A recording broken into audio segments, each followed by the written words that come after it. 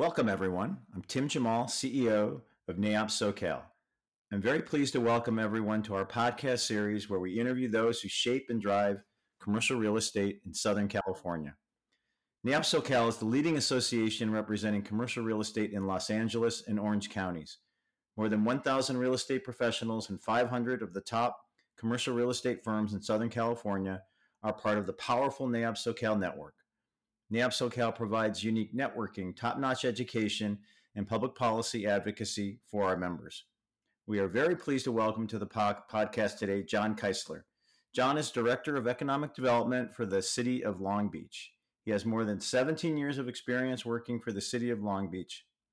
Previously, John was the CFO for the Police Department, Business Operations Manager for the Parks Department, Manager of Animal Care Services, among many other positions in the city.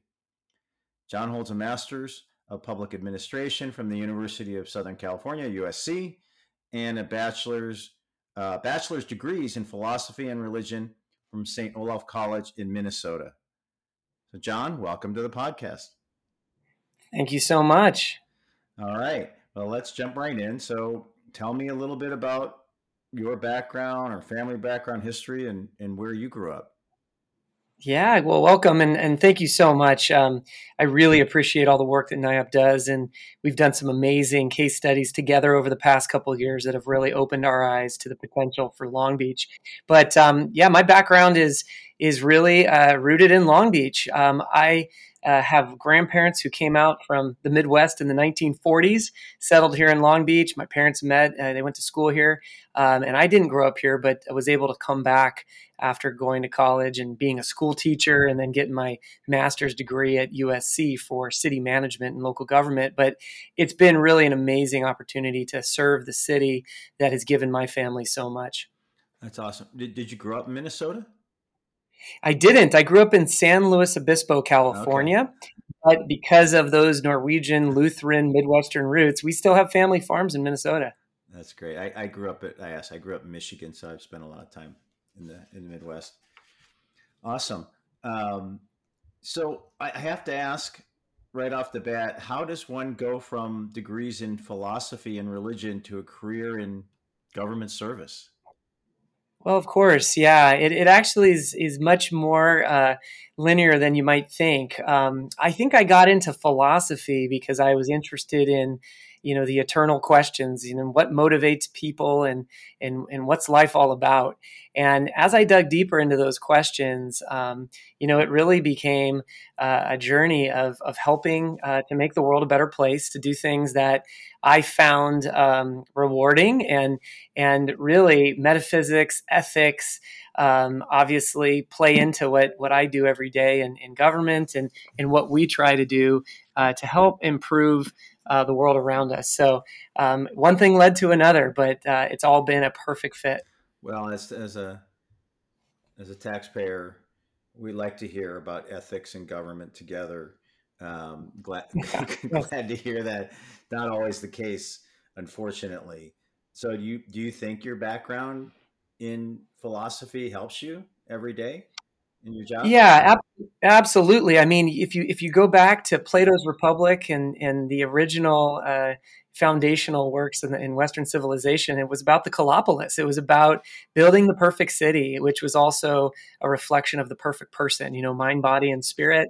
And ultimately, there is a very, very, a spiritual thing about public service, which is about self-sacrifice and doing things for others, even people you don't know, which is the foundation of democracy as well. You go to Washington, D.C. today, and you'll see monuments to people who gave their lives for their country and for people that they may never have met. So yes, philosophy, religion, and government are all very much intertwined. So I agree. And I spent a lot of time in Washington, D.C. and have perspective on that as well. But you go to USC, you can get an MPA, Master's in Public Administration. And is that what led you to Long Beach, that degree? Was it a job fair? Was you just looking for work, or did you seek out Long Beach in particular? Yeah, well, it's really interesting because I actually we settled in Long Beach just before I started my master's degree up at USC. So we were here first, and really, Long Beach, as I mentioned, has a long history in my own family, and so I was able at USC while I was studying at the Price School, my master's of public administration. I was able to study budget and economic development and economics through the lens of Long Beach and how the city where my family was from and where I lived, how I could apply all of those classes and those disciplines to the city. So it actually worked out really well. Long Beach has both educated me and I've educated it through my service here. Well, we appreciate the collaboration with you over the years, the City of Long Beach, and identifying sites that could be reviewed by NAIOP or our young professionals, or even our students. I think we're on next year will be the silver anniversary of our USC versus UCLA graduate real estate student competition. So we've had a long-standing relationship with your alma mater as well as the other school, the rival in Brentwood. So it's been a great partnership. Excellent. So tell me, you are Mr. Long Beach, I have to say. Looking at your bio, you tell me about the pathway. So you're CFO of the police department, and then now you end up heading economic development for the second largest city in Los Angeles County. Talk about that journey. Of course. Well, one of the neat things about local government in a city of the size of Long Beach is that we're one of the most complex corporations you could ever imagine. We have over 2,000 different service areas.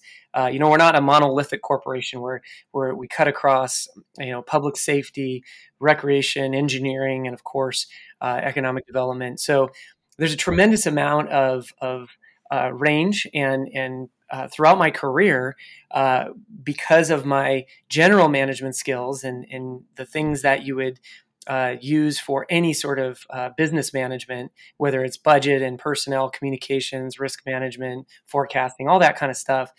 I was able to move around every couple of years, or I should say, my boss moved me around every couple of years.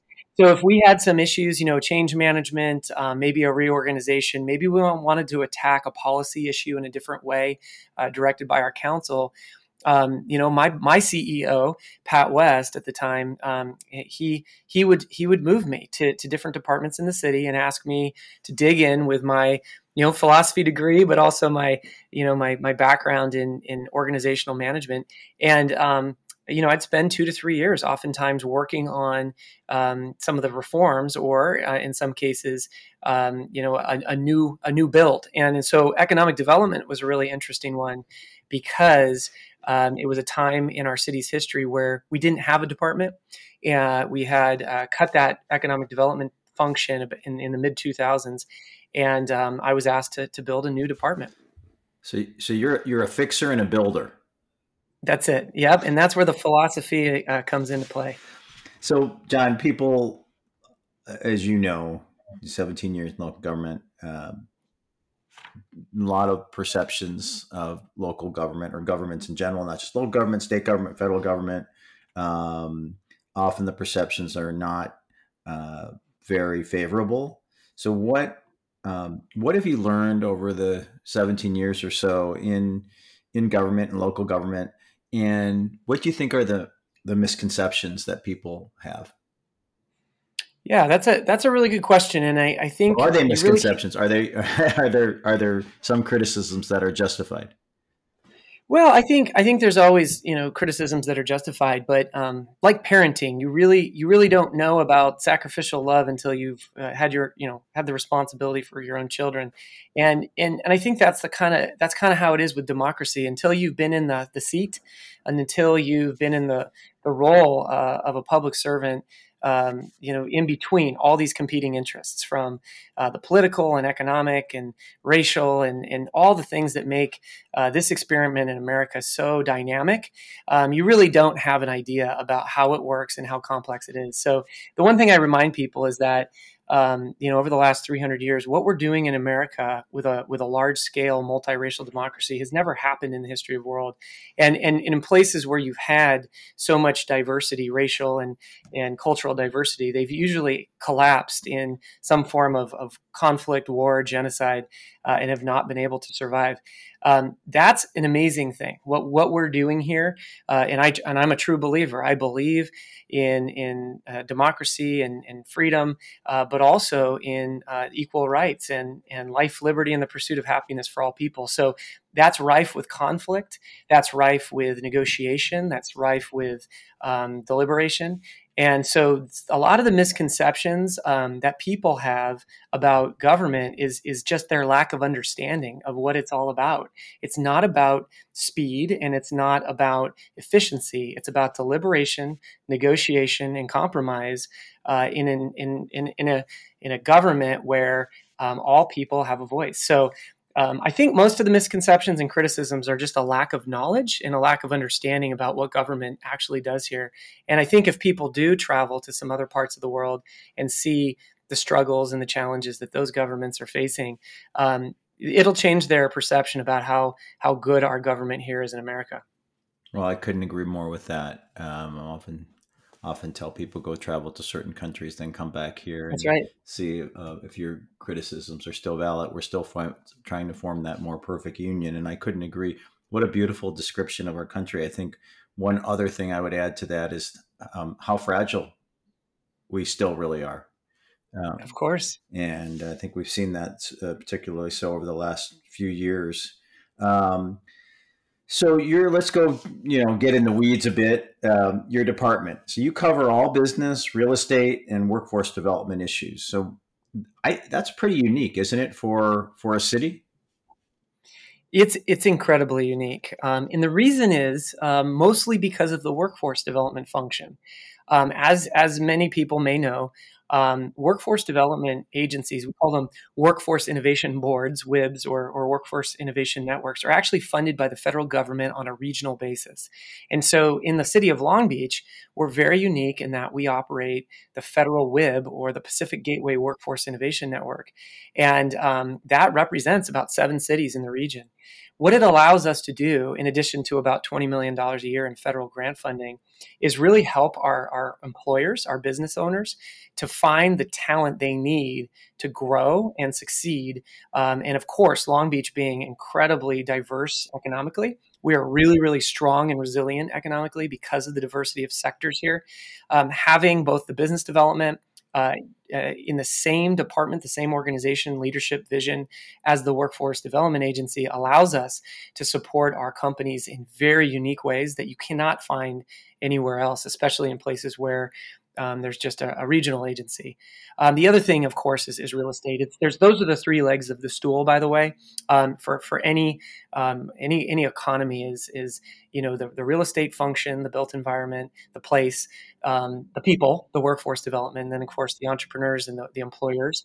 And so we have all 3 within one department, and it's really organized around a very innovative and creative strategic plan called our Blueprint for Economic Development. So I want to ask you about the blueprint, but I want to go back to I am familiar with WIBs. Done some work with them or familiar with them over the years. I think they're changed their name now, aren't they? Workforce Development Boards and not investment boards. I don't know. I thought the vernacular has changed, I think, recently. Yeah, so Workforce Innovation Opportunity Act, WIOA, is the federal bill that Congress appropriates each year for federal workforce dollars. And those dollars are really directed toward these workforce innovation boards, or WIBs. But yes, it's changed from workforce investment to workforce innovation. And it's because of the transitive nature of our economy. And innovation is needed more than ever as we see technology and other changes in our economy. So talent always ranks up there, not just in commercial real estate, but in almost every industry sector.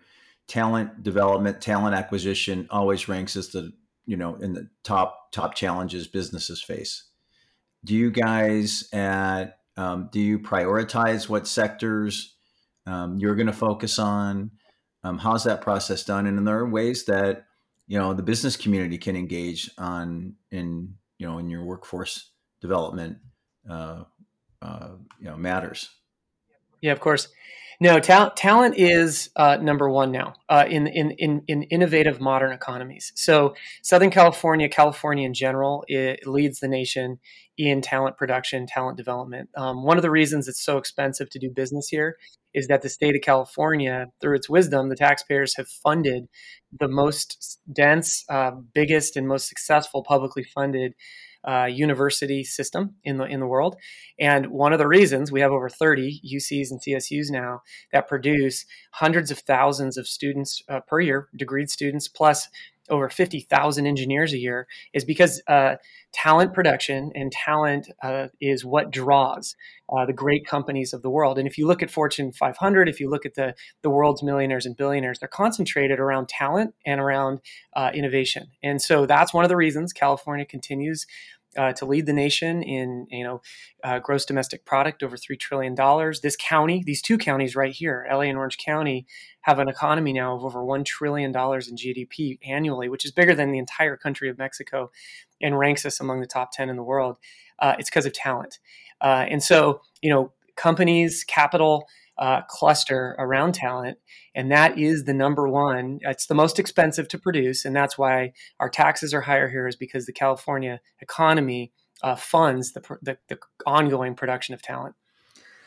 Yeah, taxes. That's it's a bright line issue for many of us.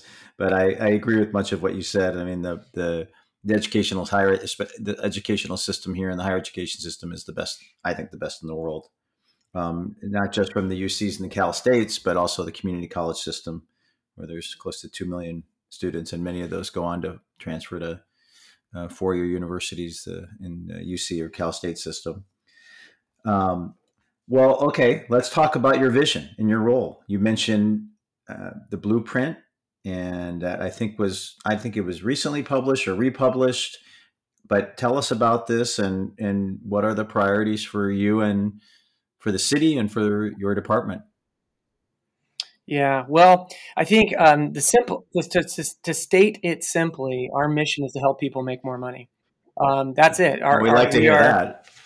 Yeah, we're designed around boosting median household income, per capita income, and productivity per capita is about education and innovation. That's how economies grow. That's how we measure economies. GRP or GDP is through the overall growth of the population and productivity per capita. And the way you get to productivity per capita is either innovation, research, development, technology, or education. So that's at the center of it, and that is really, really good, because all sectors of the economy right now are going through a massive revolution that's based on two things, which the economy has always been based on, which is the shifts in transportation, mobility, and information technology. And so if you look at the world economy historically, over thousands of years, you'll see that the civilizations that have risen and fallen, whether militarily or economically, they're built on their transportation infrastructure. So they either rule the land or they rule the sea. And then information technology, whether it's the printing press or it's the telephone. Ultimately, these new information technologies are what moves goods, people, transactions, and the economy. So our plan is built on education, innovation, infrastructure, information technology, which means digital inclusion, and ultimately how those four key areas or initiatives influence each of the major sectors in the city. We're a city that is incredibly resilient. We build stuff and move stuff. That's what we've been doing for 125 years. And so we've built one of the world's most successful seaports. That's owned and operated by the people of Long Beach. We've built our own airport.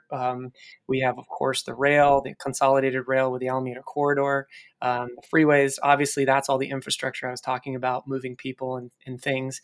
And then, of course, we're massively investing in basically our broadband plan to extend internet access to every business and resident in the city, so that they can compete in the modern economy. So that's what it's really based on. But in addition to that, it's maximizing every person in every place in the city from an economic perspective. So that means economic inclusion. It means racial equity, because any economy that leaves assets on the table, underutilized assets, whether they're people or places, is leaving GDP on the table.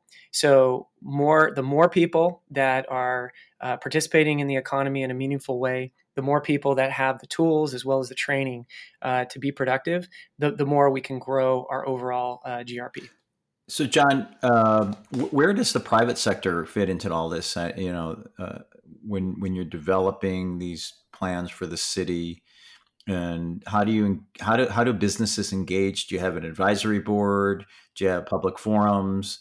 Do what's that process to engage the input from the business community? Yeah, that's a good question. So some of it is structural. Some of it is the wisdom of building the process and structure, the infrastructure for ongoing communication. We have an economic development commission of 11 people. They're experts from different sectors of the Long Beach economy. We meet with them regularly. They're actually the authors of the Blueprint for Economic Development, and they're going through the Blueprint 2.0, which is the plan for this decade through 2030. We also, I have 12 to 14 meetings a day. They're almost all with the private sector. 12 to 14 meetings a day? No, I don't. Yeah, minimum. Yeah, we are highly accessible in the city of Long Beach. I'm accessible to small business owners, big business owners, accelerators, university. So I am. I think the role of government is to create the environment, the platform for the private sector to build, because no private sector entity, not even a full sector working together, could afford to build roads and build, broadband and build educational pipelines. Those have to be built by the government. So the government is the biggest venture capitalist in the world. The United States government invests trillions of dollars each year at the federal, state, and local levels in economic development, so that the private sector can do what it does and basically grow on top of that infrastructure. So that's one of the neat things, is that, if you look at any major industry over the last 100 years, one of the reasons in America we've seen such incredible economic growth is the massive venture capital investment of the federal government, and particularly in California, the way that the state government has continued to invest in new industries, education, research, development, and infrastructure. So that's what we do, and that's how we work together to focus those investments on the future of each of these different industries. No, I'm glad you mentioned. I think people don't realize how much the government has invested in new innovations, in new technologies, especially, not just at the federal level, but the federal level investment has been staggering. And there have been some successes over the years. So I'm glad you pointed that out. Let's talk about some things that are in the news. You mentioned the ports, and it's something that we've been following at NAIOP SoCal and our members, and that is the supply chain crisis and the bottlenecks at the ports of Long Beach and LA. They've gotten a lot of national attention. I think Secretary Buttigieg was out here. President Biden's been talking about it. There's been a lot of national media coverage on the bottlenecks and the supply chain crisis. People like us that live in Southern California, we can see the container ships lined up at the ports. So what role are you playing in trying to find a solution to this supply chain crisis? Yeah, absolutely. Well, first and foremost, I think the great news, I love to see, lines of people or lines of ships waiting to get in. If there's a great restaurant, there's going to be a line, right? And that's a sign that there's demand.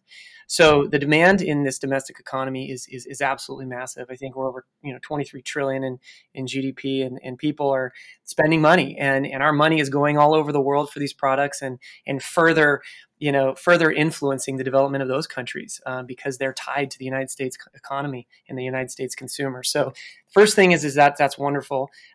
Second, it's wonderful to see them lining up outside of Long Beach. Long Beach, the people here who dredged these ports, who paid for the development of these ports, whether it was a military port and now a commercial port, were visionary and built the infrastructure of the future. And now we know we have the only widest, deepest, most automated port in at least the west coast of North and South America, probably the entire North and South American continents.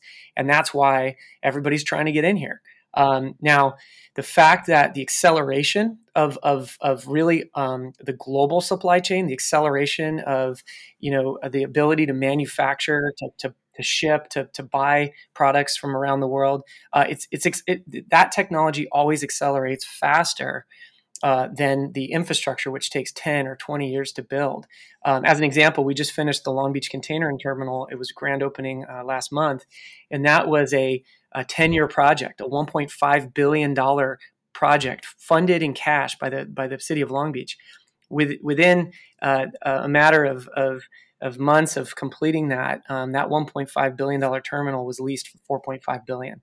So to give your commercial real estate people a sense of how valuable, how innovative, and how forward-thinking the city of Long Beach is, that's why those ships are lined up, is that we're building the stuff. That new bridge, that $1.6 billion bridge we just finished, again, we paid for that, the city, because we needed to go higher and wider to get those super ships in the door.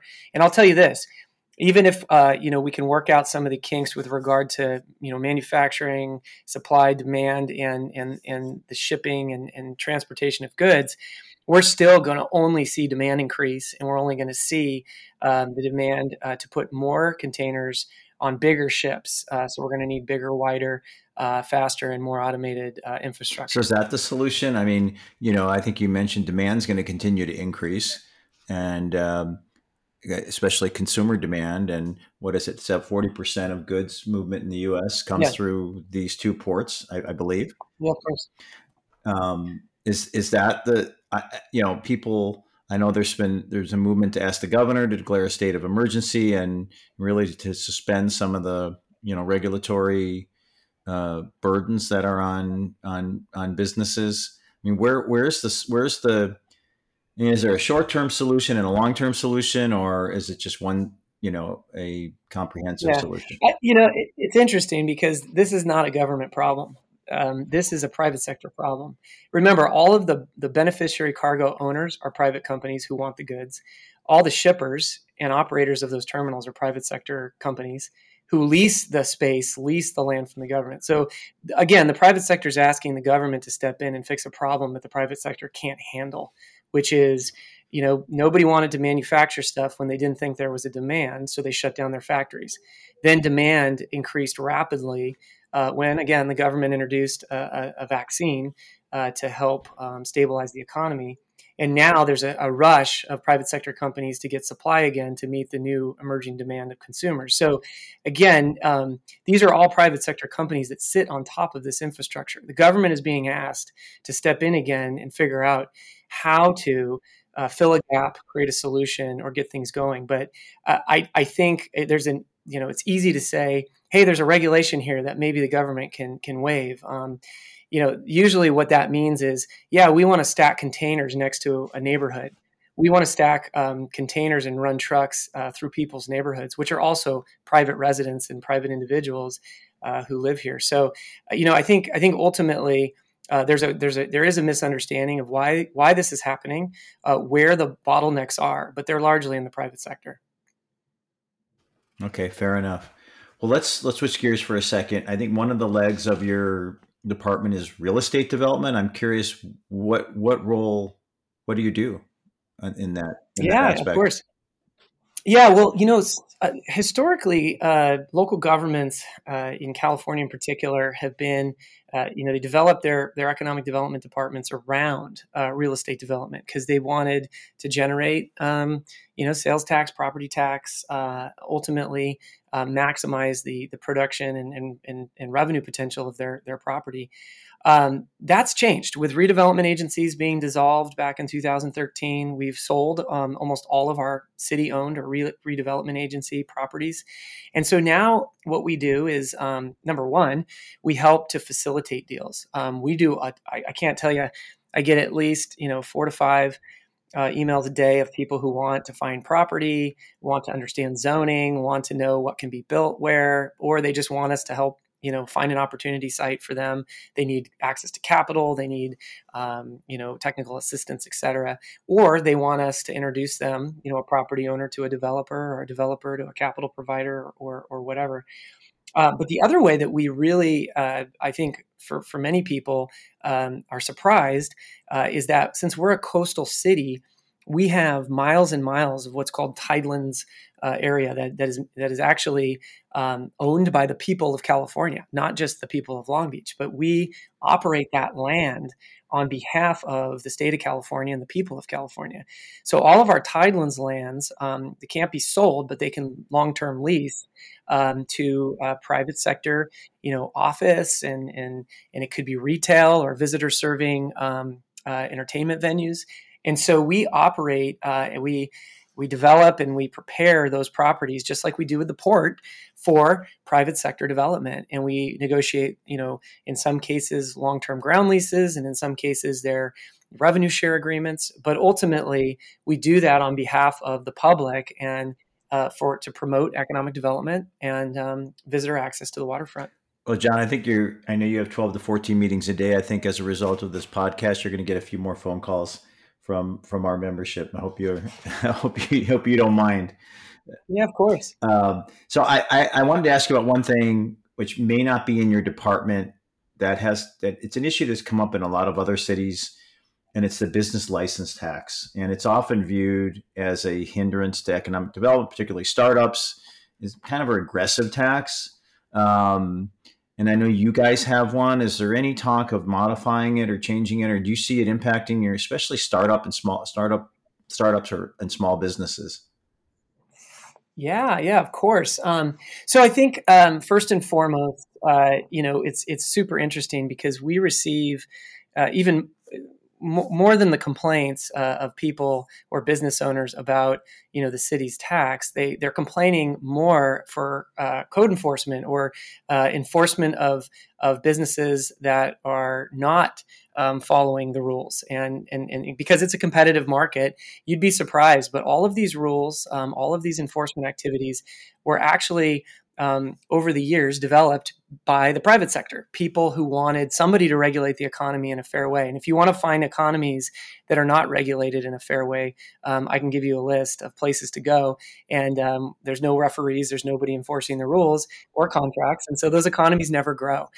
So we get a lot of requests to intervene with, our business licensing and code enforcement. But really what it comes down to is, we have pretty low fees in the city of Long Beach. I'm looking at them right now. Ours are significantly lower than most of the surrounding areas. In fact, I'm looking at the city of LA right now as compared to Long Beach. And I'm pretty proud to say that just as if you wanted to open a restaurant with 20 employees and $2 million in gross receipts, you'd pay about $530 in Long Beach. You'd pay $2,500 in LA. So we pride ourselves in having low taxes here in Long Beach. But also we have a couple programs. So you were talking about startups. So in City of Long Beach, we have a business tax incentive or exemption program. First year business license tax incentive credits to relocate or expand in Long Beach is waived. First 2 years business license incentive credit to start up or relocate a small manufacturing business here. We have an incentive for existing small businesses to create more jobs by providing business license tax incentives equal to 4 times the tax amount for each employee added. So we've got a bunch of programs that we can work with on a case-by-case basis to help small businesses succeed. That's awesome. Well, John, as you know, the audience today is mostly comprised of commercial real estate, and our industry plays a huge role in the local economy in both LA and Orange County. I think we have over 7,000 firms, more than 130,000 jobs, and over $6 billion in salaries and wages that are connected to commercial real estate. We mentioned the supply chain, local infrastructure, property tax revenues all benefit from commercial real estate. We have, and of course, if we represent all segments: industrial, office, retail, multifamily. We have all segments of commercial real estate. And I mean, with the exception of what I hear from you today, often the relationship, what I've seen since I've come in here as the CEO, is it's an acrimonious relationship at times, or adversarial with local governments. And I guess, how can we go about making this relationship more collaborative with local governments? Absolutely. Yeah. So in fact, you know, nobody likes rules, of course, if it gets in the way of time and money. But the way that I think we've been really successful here, and we've seen just tremendous growth in the total assessed value of real estate here. I mean, if you bought 5 years ago, the total assessed value for just the city of Long Beach is over $63 billion. It's grown by 30%. The median price of a house over the last 5 years has grown by almost 50%. So, we have a really good relationship right now we've developed specific plans in many different areas of the city so that commercial real estate developers know exactly what the rules are. And if they build within those rules of the specific plans, it goes faster and they have more certainty.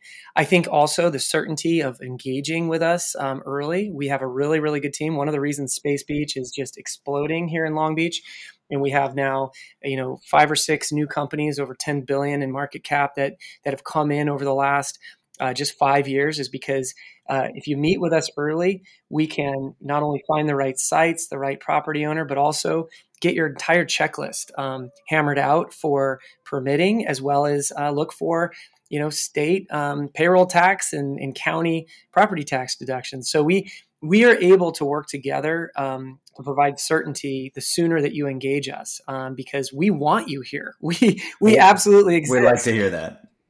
Yeah, to attract investment. And most people don't know. And I even talk to real estate people all the time who have no idea about, what commercial real estate represents for our economy. It's 20% when you include both construction and real estate leasing and purchasing and sale.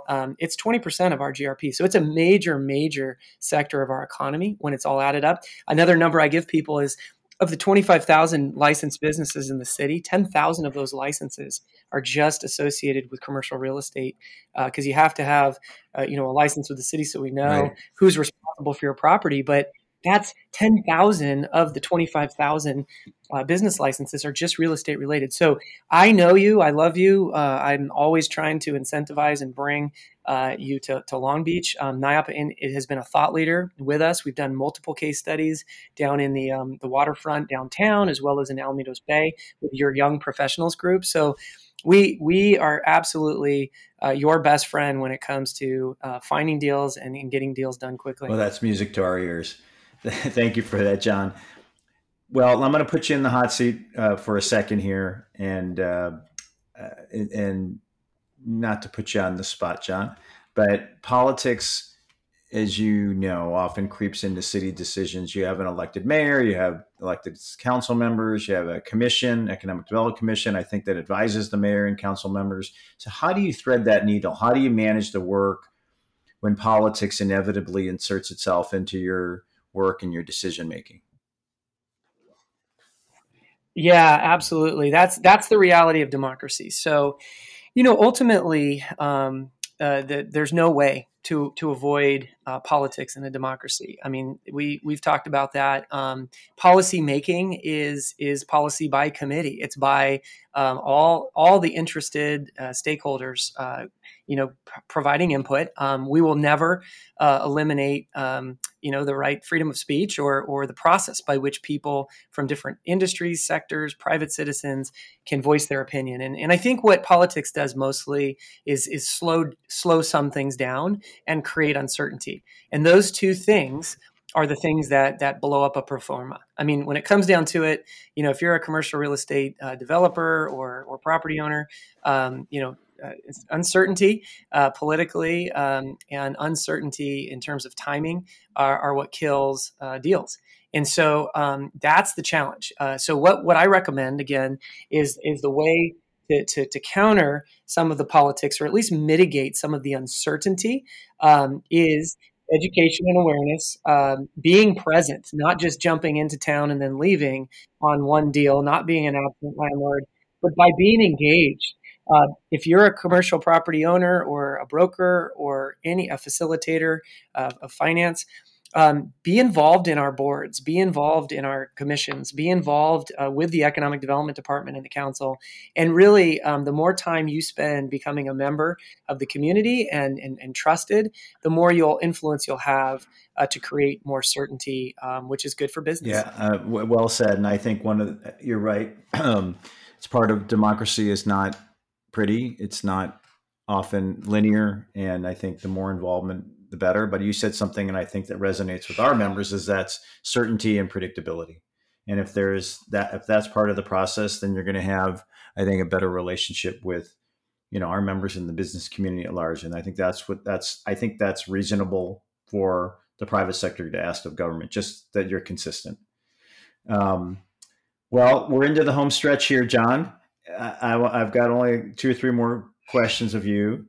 You do, as we talked about earlier, you have 17 years in the city. Do you think about, the last 17 years, what would you consider one of your greatest accomplishments? Oh my goodness. No, I absolutely have loved my experiences here in the city. But, in terms of great accomplishments is the relationships that I've formed with private sector, public sector, educational partners, the leaders of our industries, but also the community members. We've been able to do some very difficult things to establish, I think, a very visionary and innovative a plan for the next 50 years that will shape the future of so many families and benefit so many families in the city of Long Beach because of our economic development initiatives. So I'm very proud of that, but I think we've done it, that messy democracy that you were talking about, we've done it in a way where there's a high degree of respect and trust. This city is well run, but also run well by the community. And every Tuesday night I see them, voice their opinions, and every day I interact with them. And where you see so much disingenuous rhetoric and conflict across the country, in Long Beach, I'm very proud to say that we've found a way for the entire country, if not the world, where we have that incredible range of political opinion, and we've been able to do it in a way that's productive and hopefully a model for the future. Well, John Keisler, one of the good guys in government, Director of Economic Development for the City of Long Beach. It's been a pleasure to talk to you today. Would you advise younger people to pursue careers in government service? Absolutely. I would advise young people to follow their passion and ultimately to give their gift in the public sector, but also do it in the private sector. The more that you are able to get the different perspectives, the more you're able to contribute and bring our country, bring our economy together. Awesome. John, thank you again. I'm Tim Jamal, CEO of NAIOP SoCal. John Keisler, Director of Economic Development, City of Long Beach, one of the good guys. Thank you for being with us today. Thank you, Tim. Much appreciated. Well, everyone, that concludes our podcast for today. Please tune in for our next podcast in our series to interview people who shape and develop commercial real estate in Southern California. I'm Tim Jamal, CEO of NAIOP SoCal. We'll see you soon.